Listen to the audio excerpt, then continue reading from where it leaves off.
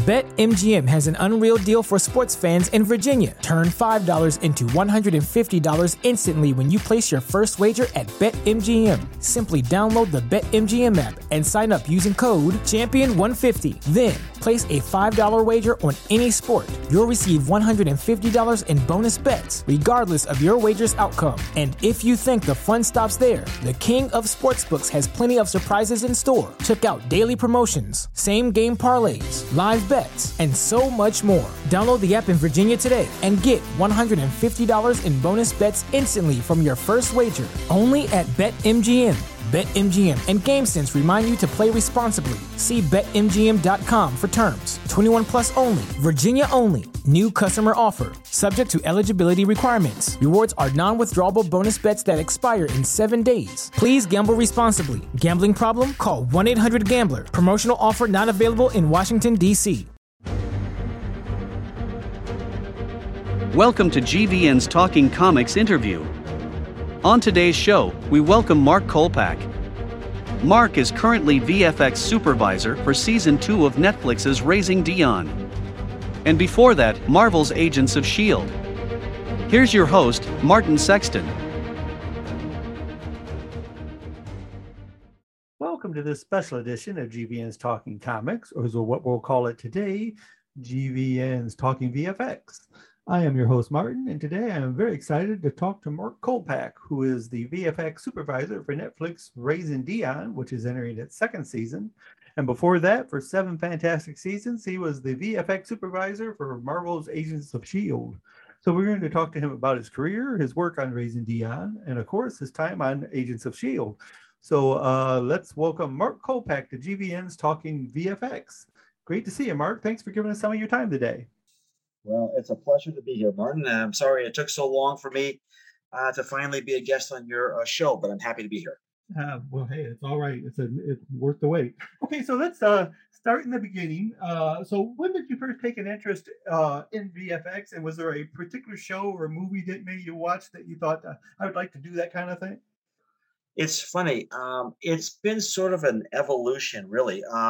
I will point out a couple of things, and those had definitely an effect on the direction I took. I've always been a major science fiction kind of guy, and I love that sort of fantasy storytelling since I was a kid. I grew up watching the original Star Trek with Kirk and Spock, and would never miss an episode. It was clearly, a lot of it was rerun, so I watched it every night. But then one summer, I was 16 years old in 1977. And a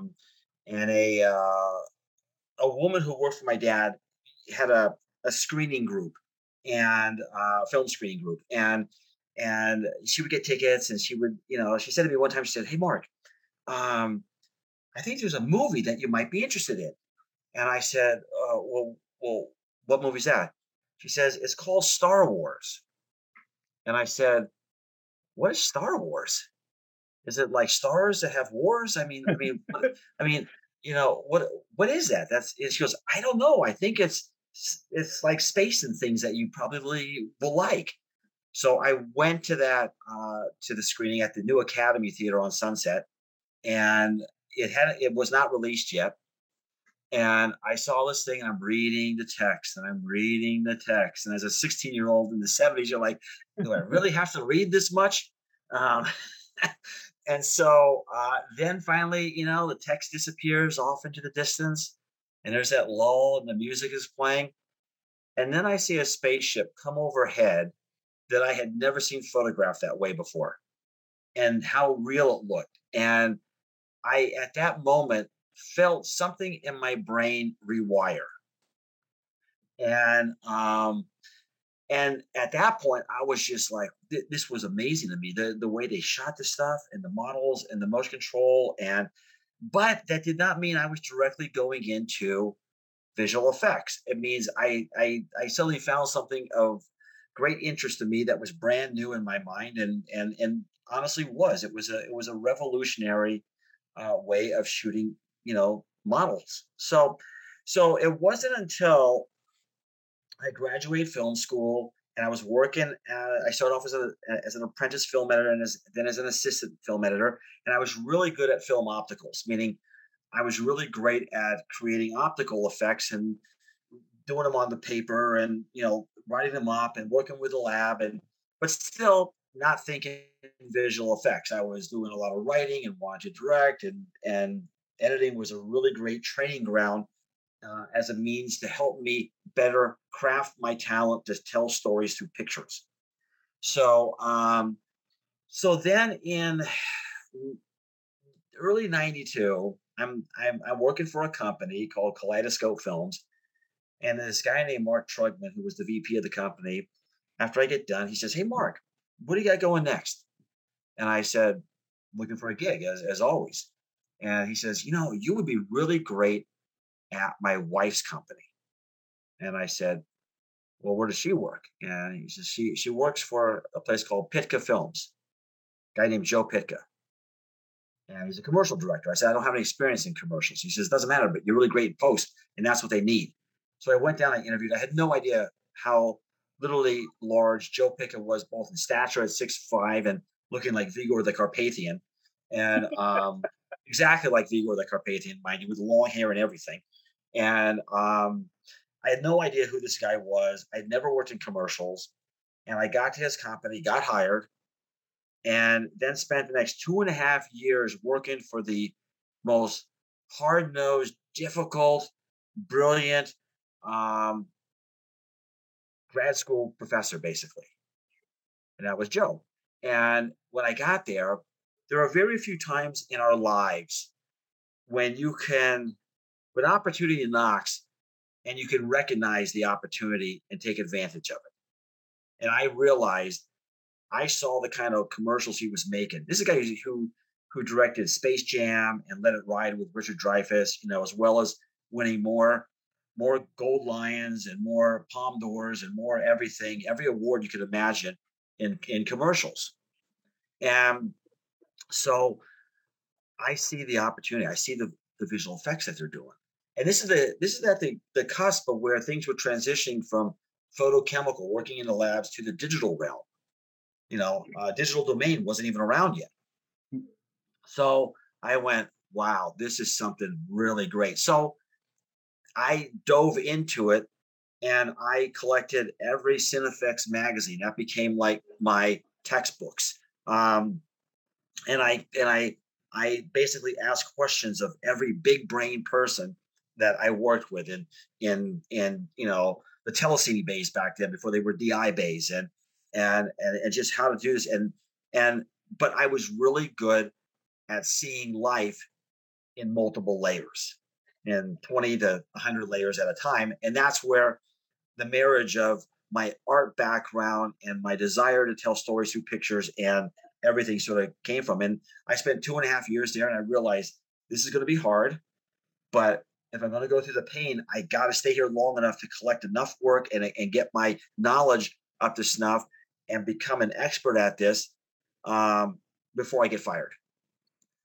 And that's how everyone sort of ended it there. So I worked 2.5 years, and I worked on the biggest things and acquired the knowledge that I needed to then leave that company and start my own business at the time, and everything else. And I had a great reel. So ad agency, producers, everything from BBDO New York to Whiting Kennedy to Footcomb Belding to everybody, knew of me. And I was in commercials for a long time until that market sort of crashed, and I had to reinvent myself again into television. I say, well, I noticed you did an ad. Basically, it would sound like a network ad for the syndicated Deep Space Nine, for different things. And of Yes. course, I said, I saw that and said, man, I thought he was cool before. Now he's even more cool, because I'm a big Star Trek fan. So I said, and when I first saw it, I said, well, I got to check that out. So I went ahead and pulled it up. Of course, I pulled it up on your website, which, by anybody who wants to know what Mark has done in the past, go to his website. He's got some really cool stuff there. Yeah, I said, of course, you had me with Agents of S.H.I.E.L.D., but you definitely had me doing anything with Star Trek. So Well, that was a funny story with Deep Space Nine, because I was brought in to supervise a commercial for a company that had never produced any kind of live production, but they had an opportunity to do this commercial, this on air ad for Deep Space Nine. So they wanted me to supervise it, And I said, fine, great. Another gig, that's fine with me. So I go in with the two guys that were set to direct it. One had done some commercials, one was an artist, and they go in there, and we're sitting with the president of this ad agency, and and they started arguing with him. He's questioning the concept that they were promoting for this thing, and he doesn't care for it, and yet they're trying to tell him he doesn't know what he's talking about.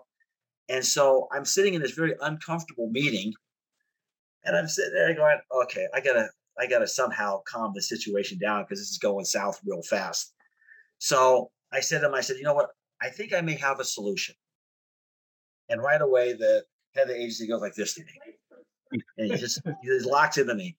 And I said, what if we do it where you have your average guy, and he's on the streets of New York, and he's getting bounced around and kicked around, and his briefcase opens, and he's getting stepped on, and he cries out, and we pull away from him all the way off the planet through space to the 24th century. And in comes Deep Space Nine.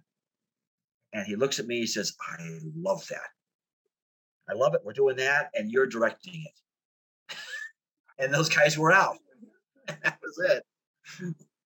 Well, I say again, I always question the logic of arguing with the guy who's paying for stuff. So, it never goes right. I mean, the reality of this business is a saying I always tell people, that I work with, and I say, look, I positively manipulate people to get what I want.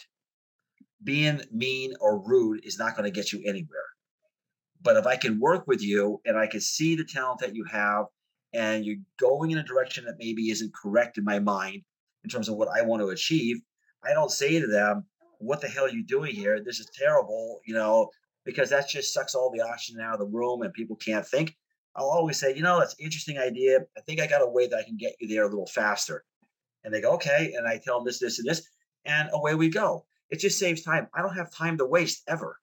So, that's just where things go. But, arguing with people that are giving you a job or have hired you, and then you're fighting with them, is not going to get you any repeat business. Right, exactly. And I always often find that people are much more inclined, even if it's totally against something, the direction they're going. If you approach it in a positive manner, they're much more likely to redirect than if you confront them with it, because then they start digging in their heels, and next thing then you're getting nowhere. Yeah, I mean, it takes a lifetime in a career to really understand the politics that occurs within every industry, and especially in mine. A lot of people dealing with very complicated ways of working, and equipment and software, and those that don't know but are in positions to oversee things are nervous about being seen as they don't know. So I'm always extremely careful to help understand. And one of the things that's also, I tell young people when I've spoken at colleges, I say, look at, you can't tell someone that something doesn't work. You can't just, when they say, hey, can you try this? That won't work, because that leads you right away into a confrontation. Right. Because you have to let them know that you're listening, and more importantly, that you hear them. And what I mean by that is you have to say, you know what, that's an interesting idea. Let me explore it, and let me get back to you. Now you have listened and heard and regarded what they said. So if you come back, even though it's not going to work, you come back, I looked at it. It doesn't really work. Maybe we could do this. They'll accept it. But if you flat out, confront them off the bat, then it usually leads to an end that you don't like. Yep, and that's true pretty much in most businesses. Okay, Yep. So you are currently working on Netflix's Raising Dion, which is going Yep. into its second season. Yep. So how did you get that gig? I mean, did they approach you? Sure. Did you approach them? How did that work? Well, it was sort of like one of these things. Netflix has adopted an interesting old new business model. What I mean by that is, if you remember back in the golden age of filmmaking, studios had contract player deals, right? Right. They would sign an actor to a 5-year deal or a 5-picture deal or whatever the heck they did. And so they worked for MGM, they worked for Paramount, they were a stable. So I got approached by the VFX department at Netflix to ask if I would be interested in entertaining the idea of working with them as a CTP position, which is a contract talent player. Um, and I would help them internally with looking at slates of projects that they were developing and seeing how much they would cost and everything else in the time that they would be able to have me working with them, with the idea that I would then transfer onto a show. So one of the things they found is it has been rather discouraging to them is that they would reach out to someone like me or anybody else, right? They say, "Hey, Mark, you coming available? Yeah, I'll be available at this time, in a couple months. Great, great, great. We're not ready yet to pull the plug on you, and get that thing going, but we'll get back to you." And then they get back maybe a few months from now and, "Okay, we want to work with you." And they go, "You know what? Something else just jumped in and I'm not available again." So they kept losing out, on talent that they really want to work with. So I was someone that they had their eyes set on as someone they really wanted to work with. Um, so I went to that position, and then Raising Dion was in the works, right? Right. So they sort of slotted me for that, but it means I wasn't on the picture. I had to do a full, meeting with Carol Barbie, the showrunner, and some other folks, and an interview like anyone else. It wasn't a guarantee just because I was a CTP I was going to get the job. So I met with Carol and a few other people, and but anyways, so I interviewed, and they asked me. I had seen season 1 on my own. It wasn't like I watched it to work on a job. I had seen it because I was kind of interested, and I was a fan. I liked it, and they wanted to know what I would, how I work and what I would, any ideas and stuff like that. And I was working already on some of the scripts and through the CTP thing in preparation. And they liked what they heard a lot, and they said, "Well, we got some other people to interview." And I said, "Look, do your due diligence. That's all fine. If it doesn't work out, that's okay. So don't feel bad. No hard feelings. No, no, no, no, no. We like this. We just have to go." I said, "Okay." And so anyway, yeah. So then I got hired. So then I transitioned from the CTP onto the show, and brought my team on of Sabrina Arnold, my VFX producer, and Brianna Abbey, my production manager, and Ryan Moos, my VFX editor, who were all with me on Agents of Shield. Right. So we have a tight, foursome, and we do things extremely efficient. Okay. So how does that exactly work? I mean, as you said, you were already looking over the scripts in your other job. So as far as for visual effects, do they give you a number of scripts ahead of time? They give you just the one script. Okay, now this is what. So how does that work? Well, streaming services work differently than broadcast television. Broadcast television is a writing as you go process, where premium cable like HBO and Stars and streaming like Netflix and Amazon and whatnot and Apple, they would develop all the scripts prior to production. So you get to see the whole season arc, and then you're budgeting each script and breaking it down and planning all the visual effects, knowing that you've got this much money. You're kind of break it up into a pattern for each episode.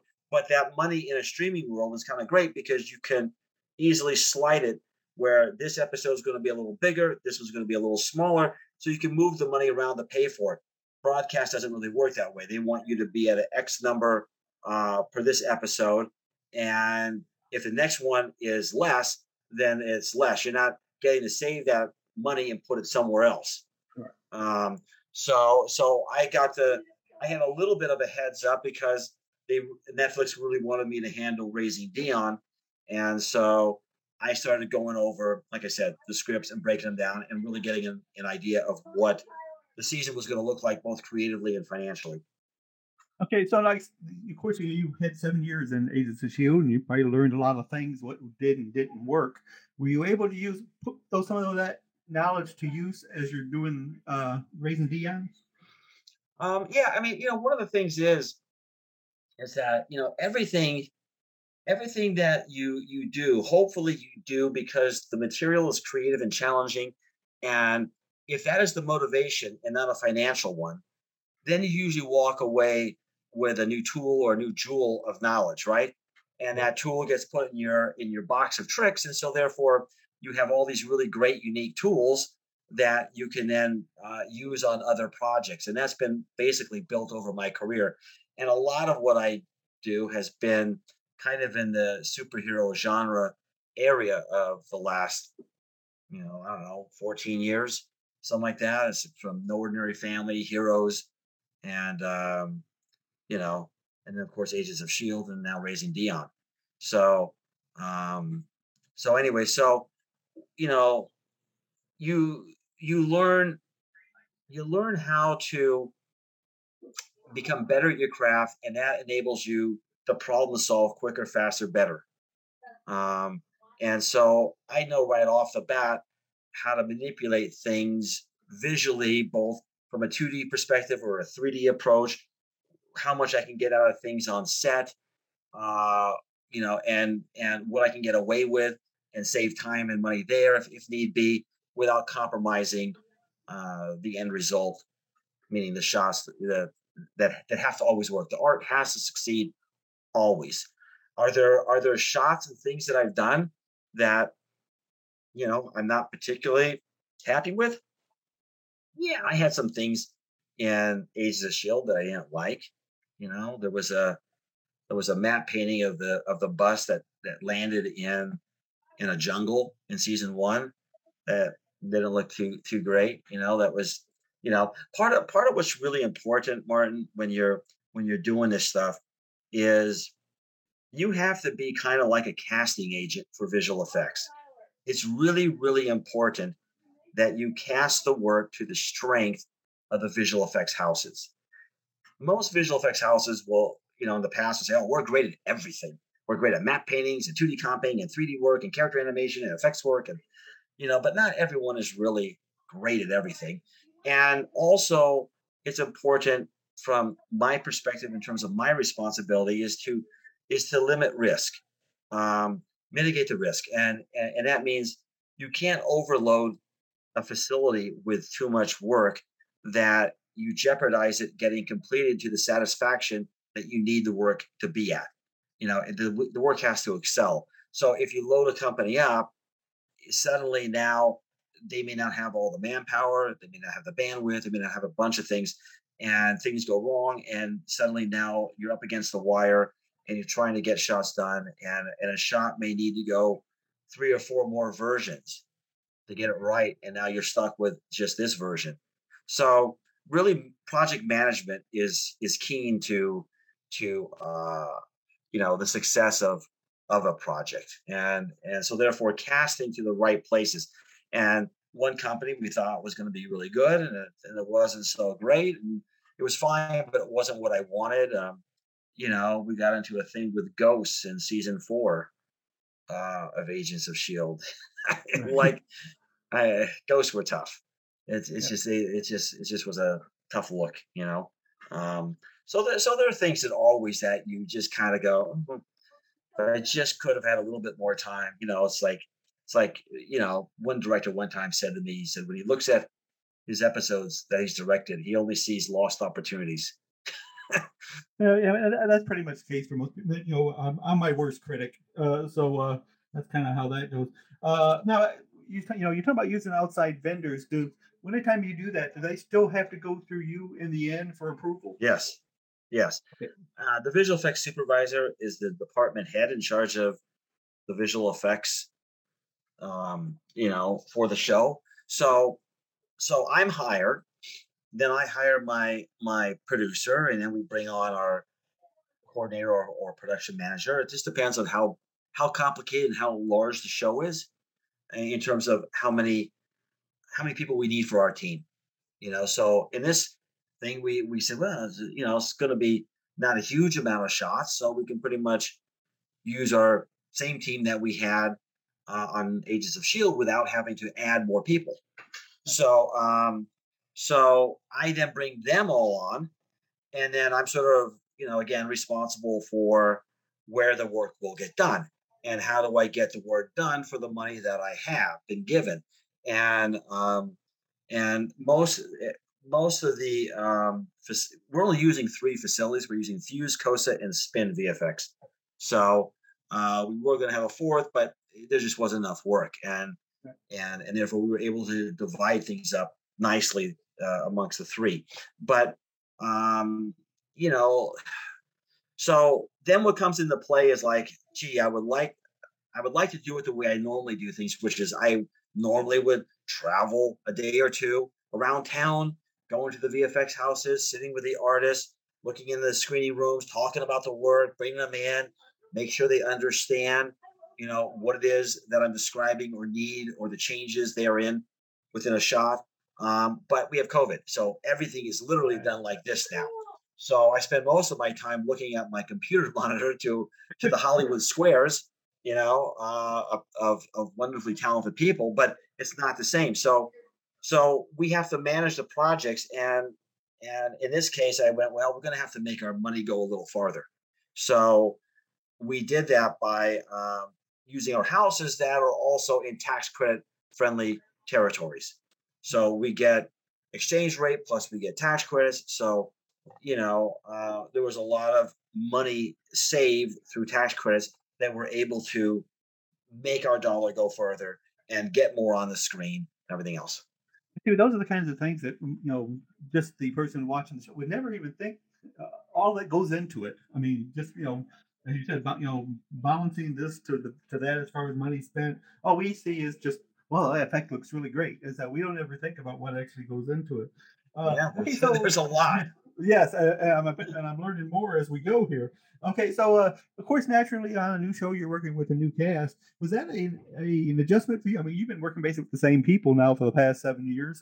So working with a new cast, was that any kind of adjustment for you? It was a big difference. Part of the thing that you develop over time is a trust and a respect, and even though someone hires you, so they technically you go in assuming that people respect your talent and who you are as an artist and everything else. But some of that is really built over time. And on Agents of Shield, between you know between Jed Whedon and Jeff Bell, who were really running a lot of the day-to-day stuff of being the showrunners, for that project, along with Jed's wife Marissa. But Jed and Jeff were really the sort of nuts and bolts in a lot of the departments, and so I had certain freedoms on that show that weren't readily available or evident in Raising Dion, and that is like, when they would sit with a director, and they would have their long meeting, where the director can go page by page, scene by scene, ask every little question. What is the subtext of this? And can I'd like to do something like this. Does that feel right to you guys? And everything else, and sort of really plot out their execution.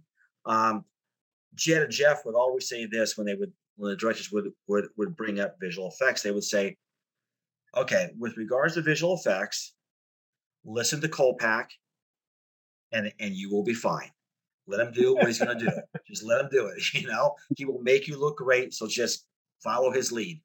Well, that didn't exist in Raising Dion. So, and it's a faster turnaround. You're doing 8 episodes, 4 directors. So each director shooting 2 episodes, and there's block shooting, and you're dealing with, which, while I went into it going, oh yeah, we have a cast of kids, for a lot of it, you don't realize the challenges of shooting with children, especially 9-year-olds. Right. They have a very limited amount of time on set. They have to go to school a lot. And so you're always racing the school, equation to the shooting equation, and making the equation balance out. And they're very talented. Josiah is really talented. This kid Griffin, who plays Braden, is really, really talented. I mean, they're all wonderfully talented kids, but they're kids. Right. So sometimes their attention spans, they kind of like start going nutty on set and running around and those and you don't have the certain time frame you have with adults, whereas you know you get more time out of the day. You get 6 hours. So it's a scheduling thing that the production did very well with balancing out non-kid scenes with kid scenes and everything. But it was hard for me to get in there to begin with and really let the directors know, please don't be threatened by my presence. I am here to help you. So I can only help you as much as you allow me to help you. And if you don't, then we're usually dealing with things that didn't really work well for visual effects. And then we have to do what I call Frankensteining shots together, which is like you're really just using crowbars and shoehorns and trying to put things together to make a moment that could have been handled if you employ the expertise of the visual effects person. Anyways, it's always a sort of a learning curve, but you only have 8 episodes. You're not dealing like with Agents of Shield when we start off at 22 episodes a season, Right. and so that was the difference. It wasn't as easy, but as a professional, you learn to pivot because professionals deliver, amateurs don't. Exactly. Okay, so since we're talking Agents of Shield, let's go ahead and pivot there a bit. When you first started with Agents of Shield, did they give you any indication? Did you have any indication of how long you might get? I mean, because of course, it seems like, especially after like the 5th season, it was a constant battle to know if it was going to go to the next season or not. I mean, did you have any aspirations that you were going to get a long run out of it? None.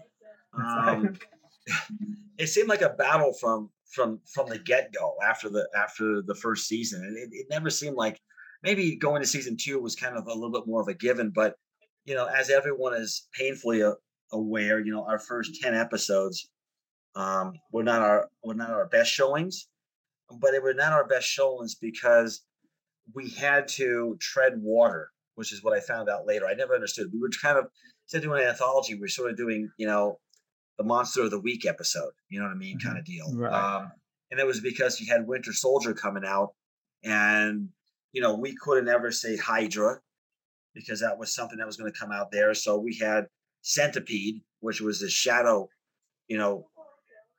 entity of nefarious individuals, so until Winter Soldier came out, then episode 11 we were able to okay, great. That's out. Everyone knows. So the producers were able to write, more freely. Let's put it that way. And right. So I always felt like from season 1, because we started with such high expectations. I mean, Josh did a brilliant job, directing the pilot, and it was great from the get-go. The people assembled were fantastic. It was just kind of a dream team kind of pairing there of everyone in all the different departments. So it just was always kind of like, well, are we going another season? And we got to pick up. Okay, we got another one. As the season went a little later, I think we were a little bit worried. I remember one season we got sort of a really kind of late notification.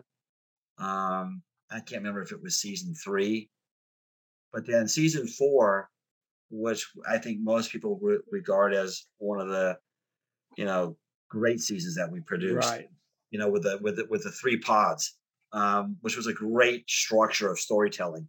I think that changed it for 5, and then suddenly like, okay, 5 is going to be it, and then they said no, let's do 6, and then they did for 7, but reduced order. So it's 13, and so we did those, and I think we ended the show really well. I think, the work was, I don't know, we did like 133 episodes of that show over 7 seasons. Yes, I know that all I ever hoped for, when they finally said, okay, season 7 was going to be the last one, I was saying, just give me an ending that beats what they did with poor Quantum Leap, because they killed me with Quantum Leap, and I still haven't gotten over it. Yeah. So, but yeah, I thought that we wrapped up. They wrapped up things quite nicely for season 7. Yes. Okay, so I mean, you've had a marvelous cast for Agents of Shield. Yes. Was there a specific actor or actress who was the most gung ho about you wiring them up or doing whatever you needed to do to make an effect happen? It's funny. Again, it's an evolution, right? And it's always like, who's the guinea pig, and how did that go? If that if that went well, then everyone was more open minded. But I think everyone was floored by the work that my team and I were producing, that they couldn't believe it. I will say that in the pilot, um, Ming Na, which was really, really funny because I had to put her at a height above camera to be sitting in the bus in the cockpit. And so we had the blue screen, and Josh said to me, "Okay, Kolpack, your time to shine. I'm out of here at like 6 o'clock." And he left, and I got to like deal with Ming, and she's sitting up on this crane. she's, she's looking around. She goes, "Do I really need to be up here? I mean, I feel really stupid." And she was a little, she was obviously uncomfortable. And I said, "No," I said, "Look, I said, it matches the perspective. It works for the height. It's going to be fine." And she went, "Okay." And then they saw what was being produced. And then whatever I would say, they would go along with, or they would try to understand it. I was always with my iPad. I would always show reference. I would show how shots were coming together, keeping the energy positive and exciting, and motivate them always. So they were all open. One of the big moments was episode 310, which was the birth of Quake, Mm-hmm. when Daisy became Quake, and so I went over. The director said, "I need to go talk to Chloe about getting the right posture, because superheroes stand in a certain way, right? Right. They stand with their shoulders are back, chin is down, and they have this sort of like posture, which gives them a command and a presence visually on screen." So I went over to her and I said, "Okay, so we're going to do this thing." And I was using a camera called the Phantom Flex, which I was going to shoot her at something like, I think, 750 frames per second. So I said, "Okay," I said, "you're going to come out of this thing. So I need you to do this wham effect, And she goes, "Oh, you just want me to go like this?" I said, "No, no, no, no." She says, "You just want me to throw my chest out?" I said, "No, no, no. I need you to feel it and go, boom, this power, because you're going to release this energy out of you that's going to break the chrysalis and explode everything." And obviously, poor Trip gets shattered as well because he died. Right. But I said, that's the look. And she went, so we rehearsed a little bit. And she goes, "Oh, I think I got it." I said, "Okay." So take one. She does it. And the director says, "Great, I think we got it." I said, "No, we don't have it." That's not that. He goes, "Really?" I go, "No, we don't have it. Trust me." And so I said, "Listen, I need to bring Chloe over to the monitor so she can see what it is that we're doing, so she can, better understand and better perform." So I said, "Fine, call her over." So Chloe come over here. So I show her. I said, "Watch this." And she goes, "Oh, I get it now. Okay, I can do better." And so now we have her doing this. At the same time, the E fan has to hit her hair so it blows. So these things have to be in sync. It can't be E fan hit here before she's done this. Right. So we do a take two. Director looks at me and says, "Wonderful, we got it." I said, "We don't have it." He said, "Are you kidding me?" I said, "I'm telling you, it's not magic yet." And I've got, I think Jeff Loeb was there, and Megan Thomas Bradner from Marvel Television. They were there. Everyone was watching this moment, and so, as well as the EPs, everybody. So I said, "Nope, we don't have it yet." I said, "It's magic," and they're all looking at me like they kind of understand that too. And so we do a take three. Wind is off, and the director goes, "Great, now we have it." I said, "No, still don't have it." He goes, "You really?" I said, "Really?" I said, "It'll be magic, and you will know it when you see it." The next take, the wind hits, she hits, and everyone goes, "Oh." And I go, "Now we have it." That's the magic. And that's what you saw. Okay. Now, of course, besides the size of a great cast, you also had some a great group of guest stars, including unfortunately the late Powers Booth and Bill Paxton. Do Yes. you have any memories or stories about either of those two actors? Yeah. Actually, Powers and okay, Powers and Bill were both great human beings. Powers and I had a wonderful conversation about our sons who played college baseball. So he was a big baseball guy, loved it, and so we talked about that and everything. And then with Bill, Bill was just such beautiful energy. Um, he loved, and this story is not foreign to anybody, but he loved the art of making movies or television. He loved the crews. He loved to talk to crews, and he would talk to me, and we would, I would tell him how I need to have something. He'd say, "Okay, Carrie, we'll do that," or And then one day we were talking about something, and I said, he was asking me about I don't know my life in a way, and the kind of kid I was as a teenager, which was very big in the special effects makeup and foam latex appliance pieces that I sculpted and all kinds of things. And people thought that was weird, and or odd. And that's just because you're an artist. And then he looked at me and goes, "Yeah, but look at you now." you know? And I said, "Yeah, you're right." And he was just great. And then we got, you know, to work with his son who played a young the character younger in the final season and everything. So that was a lot of fun. Or- Okay, now if you like, I didn't need any more reason to think you were cool. I didn't realize that you directed an episode. But you directed an in Yes. season six, Code Yellow, which of course was the Uh-huh. Deep Steel Shields tech to create a company. What was that Yep. experience like? Well, it's something I had been pushing since probably season two, trying to move into directing, which is still, what I'm, working at doing and trying to get, more of that kind of work because, as an artist, you want to evolve. But I had done episode 6 of Slingshot, which was kind of like your audition, Hmm. and that went very well. And so now here I was getting to do, episode 604. And of course, working.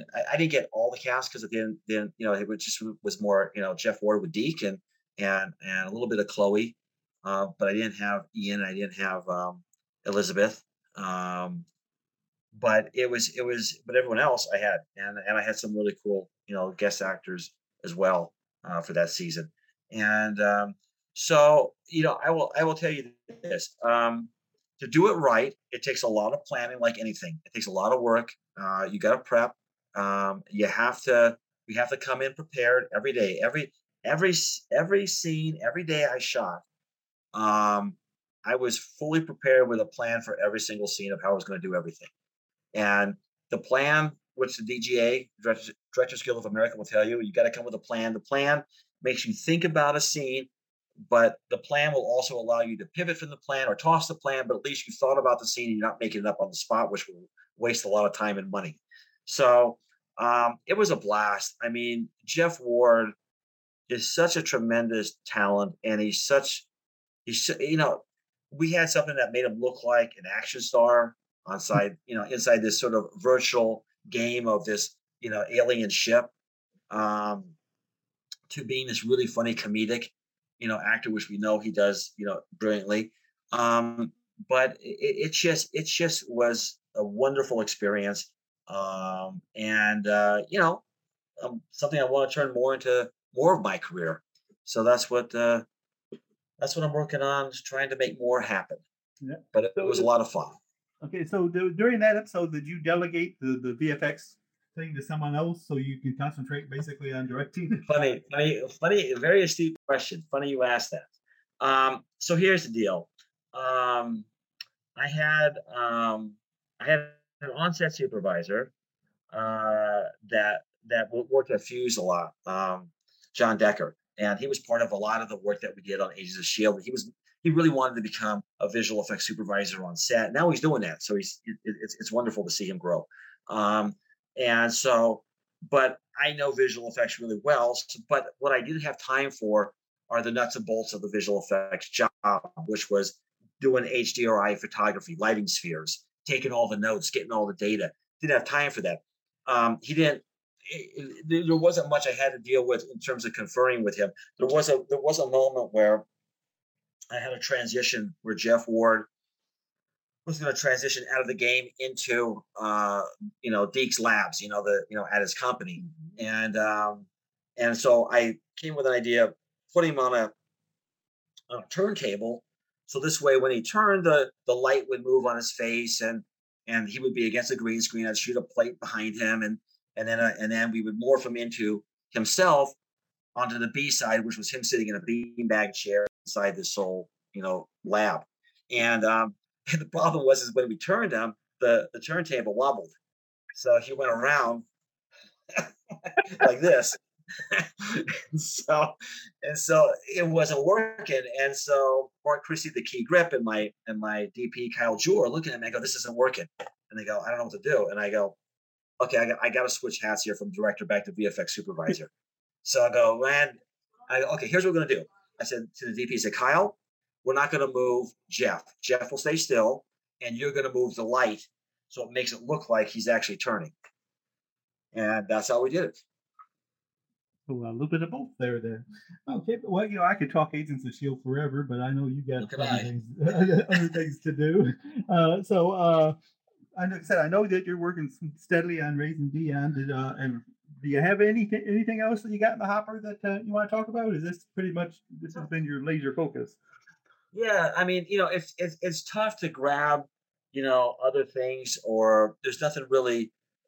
Things will start to come up as I get closer to finishing. We'll finish the visual effects in probably mid-November. Mm-hmm. But I'm trying to get one of my own projects going with my agent that I think could be great, but it's just that's about all we can do is she could put the feelers out and start to see what's what, and maybe Netflix will have another project that they'll want me to be a part of. I don't know. Nothing has been said to me yet. So, but I might end up taking, the rest of November and December off and chill for a bit, and then come back in the new year. But yeah, nothing in the hopper yet. I mean, some things get away from you and you kind of go, "Oh, that's a bummer." All right. I said, well, I appreciate it a whole lot because, like I said, I've been trying to chase you down for a while now, and I'm so glad to talk to you. And of course, we will be following Raising Dion when it comes out. Do we know exactly when they're talking about releasing it on Netflix? Probably, I'm guessing, and this is just my guess, it's going to be somewhere spring of 2022, I would think. Right. Seems like the right place. I mean, I think I can't hold me that. It's just my gut telling me, but there's some really cool things. We've improved upon all of the visual effects from season one. It's.